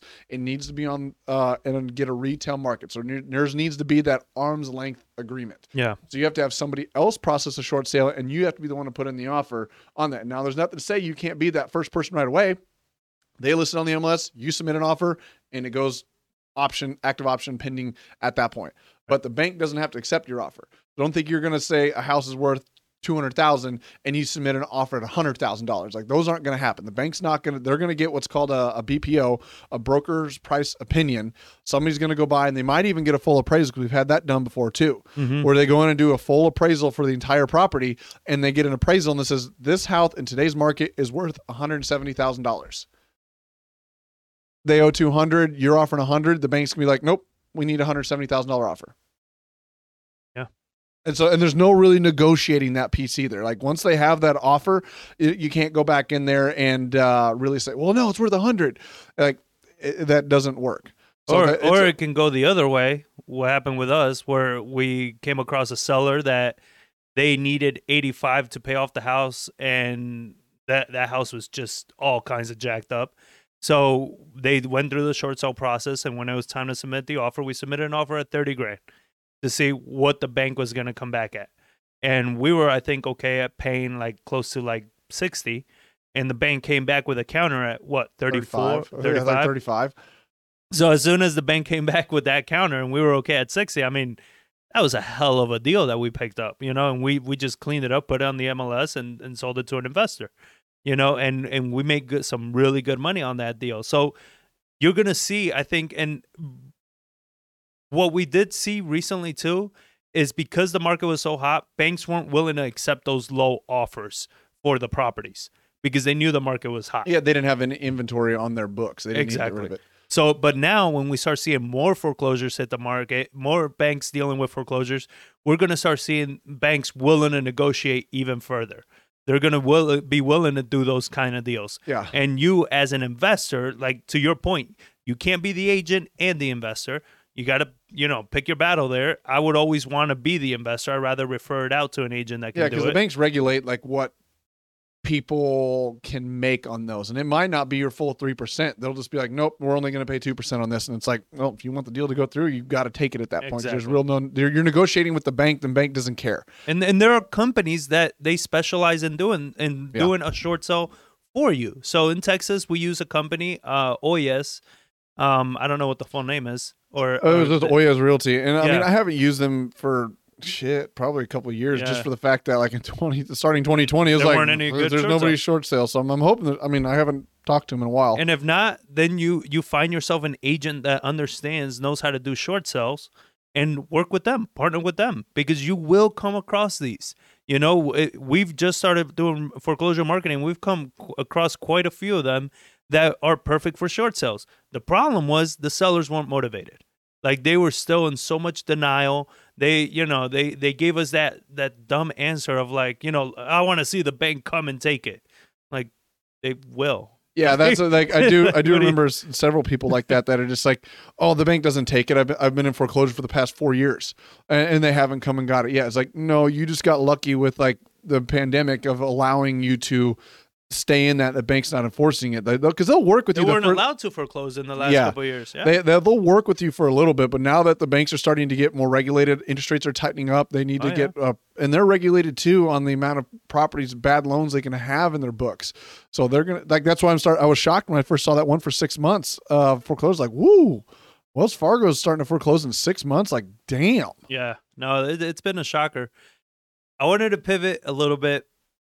You brought up loans, and I recently heard a podcast from Ken McElroy. He's one of the Rich Dad advisors, and he's big on multifamily investing.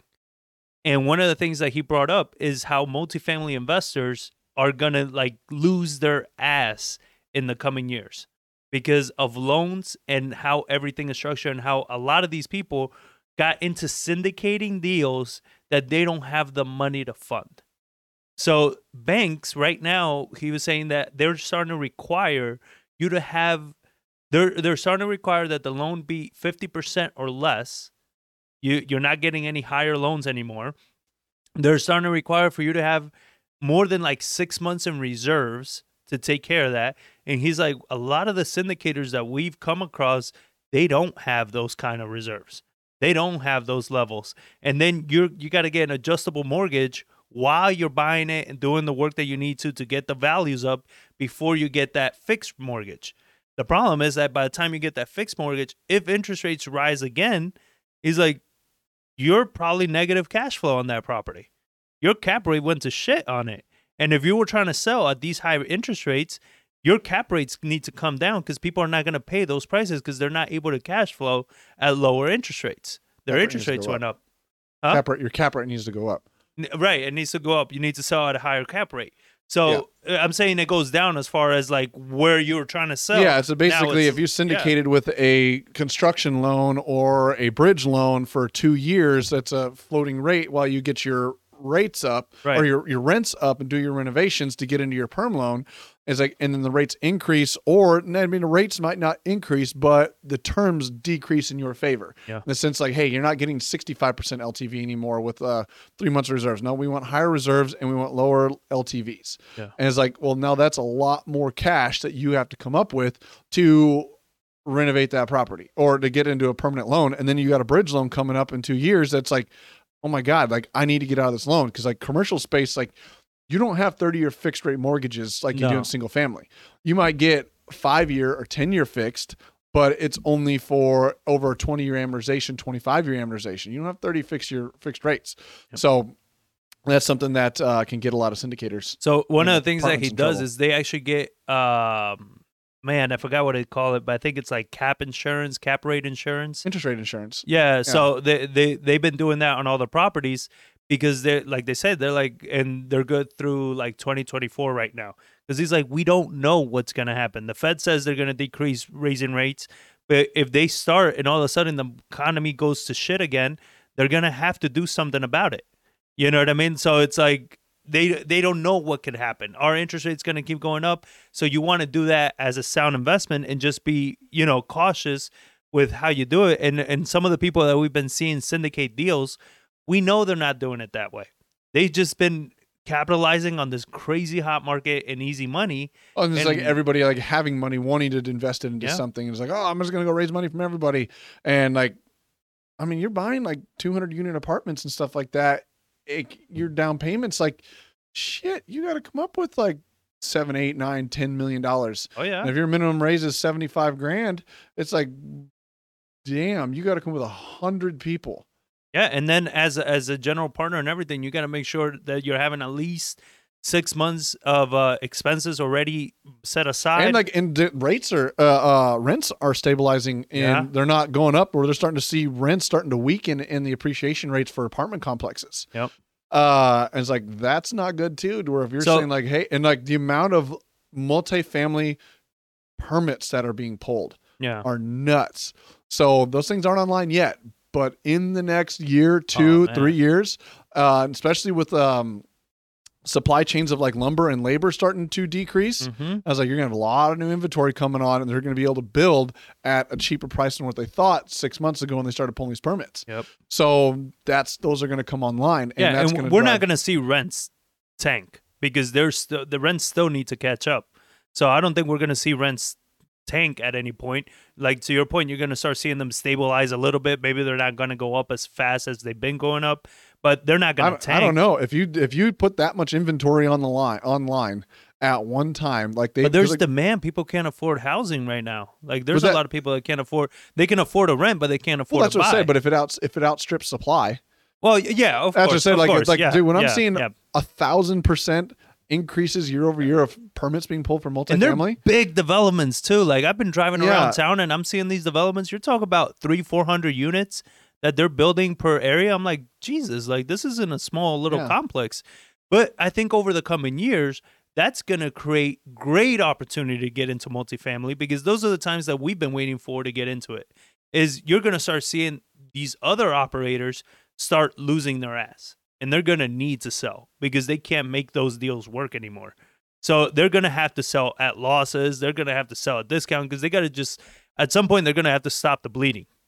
Yeah. So I think over the coming years, multifamily is going to be a great space to get into if things continue this way and the economy continues as choppy as it's been, because syndication is not going to be as easy as it was. They're not going to be able to raise the money. They're not going to be able to compete at those levels. So I think all this noise that we've been seeing in multifamily from all these new investors, we're going to start seeing that die down. And then all of a sudden it's like, well, now the sophisticated buyers are in the market. And they want good deals. Mm-hmm. They're not willing to pay all this bullshit that they pay. And they're like, no, don't worry. Yeah, we're overpaying, but we're going to raise the rents $300 per unit. It's like, how do you know you are? It's like the number looks good on spreadsheets. Yeah, you can make it look nice on spreadsheets, but it's like right now you're underwater, though. Yeah. I mean, when you syndicate and you do in like multifamily deals, it's like you're not investing in the deal. You're investing in the person's ability to operate that deal. At least you should be.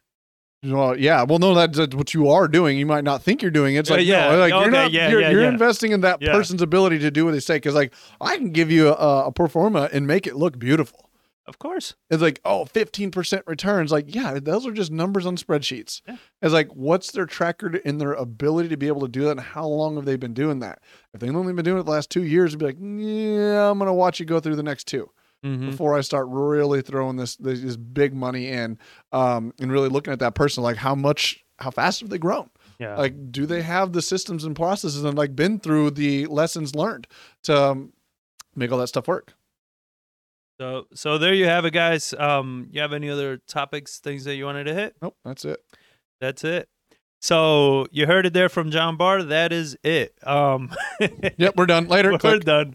I'm out. I'm really hope you guys enjoyed it. You enjoyed all the information we've been sharing with you guys. stay tuned to us. We're always putting out the stuff that's happening right now, that's working for us right now in this market, strategies we're doing. We do this weekly videos on our YouTube channel. Follow us on social media. We're always putting out information for you guys.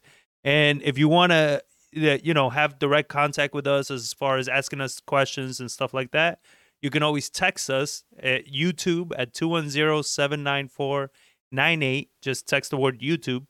And ask us whatever questions you want, whatever you need help with. We're here to help you guys out. We want to make sure that you have the education, the tools, the knowledge. There's no excuse why you should struggle in the coming economy. There's really no excuse other than you're choosing to struggle, and I hope you're not. I hope if you're listening to the show, it's because you're somebody that doesn't choose to struggle and you're choosing to take responsibility and ownership of your own life and make the right moves. And the right moves is to educating yourself and to invest in yourself and your mental health and your education and your knowledge, and not to be sitting on the sideline. Don't be a spectator during this market. So thank you all for watching, for following us. Give us a thumbs up, share it. All that love helps us out tremendously. So, and keep in mind that we also have a podcast where if you can't watch the videos, we do every video in audio format. So check out your favorite podcast app. We're on it. So make sure to check those out. So with that being said, thank you all for watching, and we will catch you all on the next episode.